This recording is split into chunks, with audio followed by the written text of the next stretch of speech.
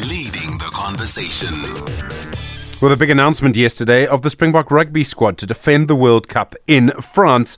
I suppose the headline really is that Lukhanyo Am, Lood de Jager and Handré Pollard are not in the team, all out through injury. Andy Capostagno is a sports commentator and sports journalist. Andy, good morning. Firstly, your overall impression of the squad?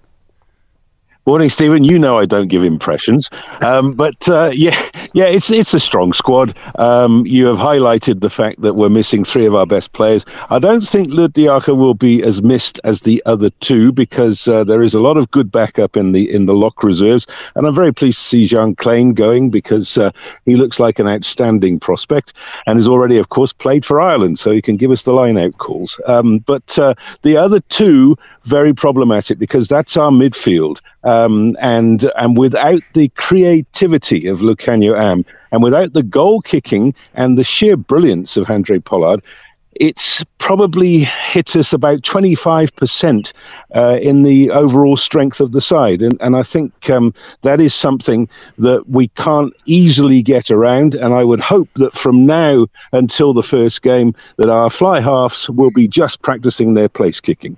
I mean, the thing about is that he brings an X factor. That reverse pass he did last year, I must have watched on YouTube about 100 times. I mean, it's that X factor that really matters. Yes, it does. And it was very sad to see him going down with that knee injury against Argentina. And you're absolutely right. He provides something that nobody else in this country does provide. And opposition simply can't defend against something like that reverse pass that you were talking about. And it's not just that, he's a leader of men as well. He'll probably at some stage in the near future be a Springbok captain. People look up to him because of his qualities as a player, and the absence of him from the midfield is a major loss. 4 scrum halves, 1 fly half. I'm not a rugby expert, but I battle to understand that. Yeah, that was not really the case. Willemse is in as the second fly half to Manie Libbok. He can also play at fullback and he can play at centre. But Willemse began his career at Polrus as a fly half. He played fly half right the way through until he started playing provincial rugby. And I don't have a problem with him playing the position. I don't have a problem with Manie Libbok. Good luck to those two lads.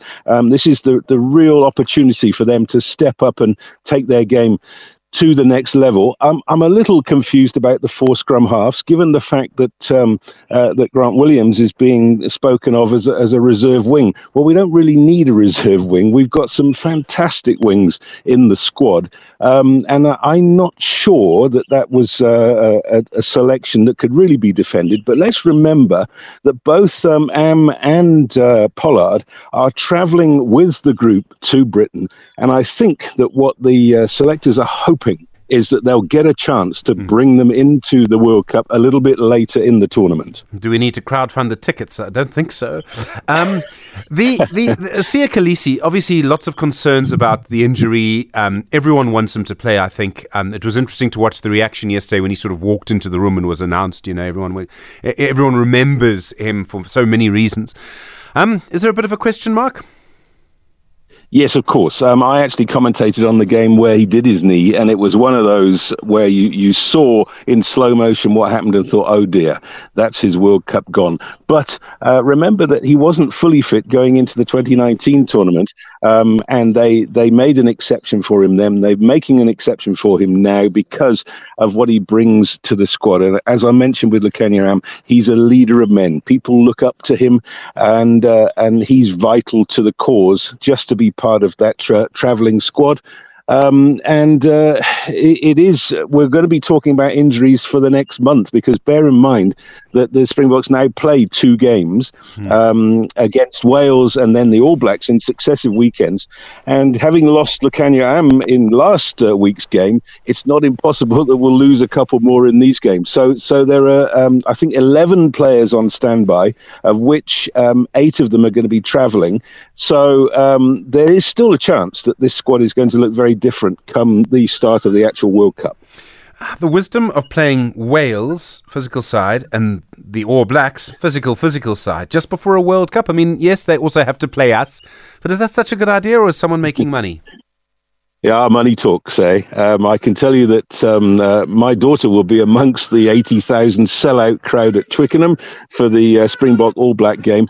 That is an enormous amount of money that is going to go into the South African Rugby Union's coffers, and it will help to keep our best players in the country rather than having to send them all abroad where they can earn proper money.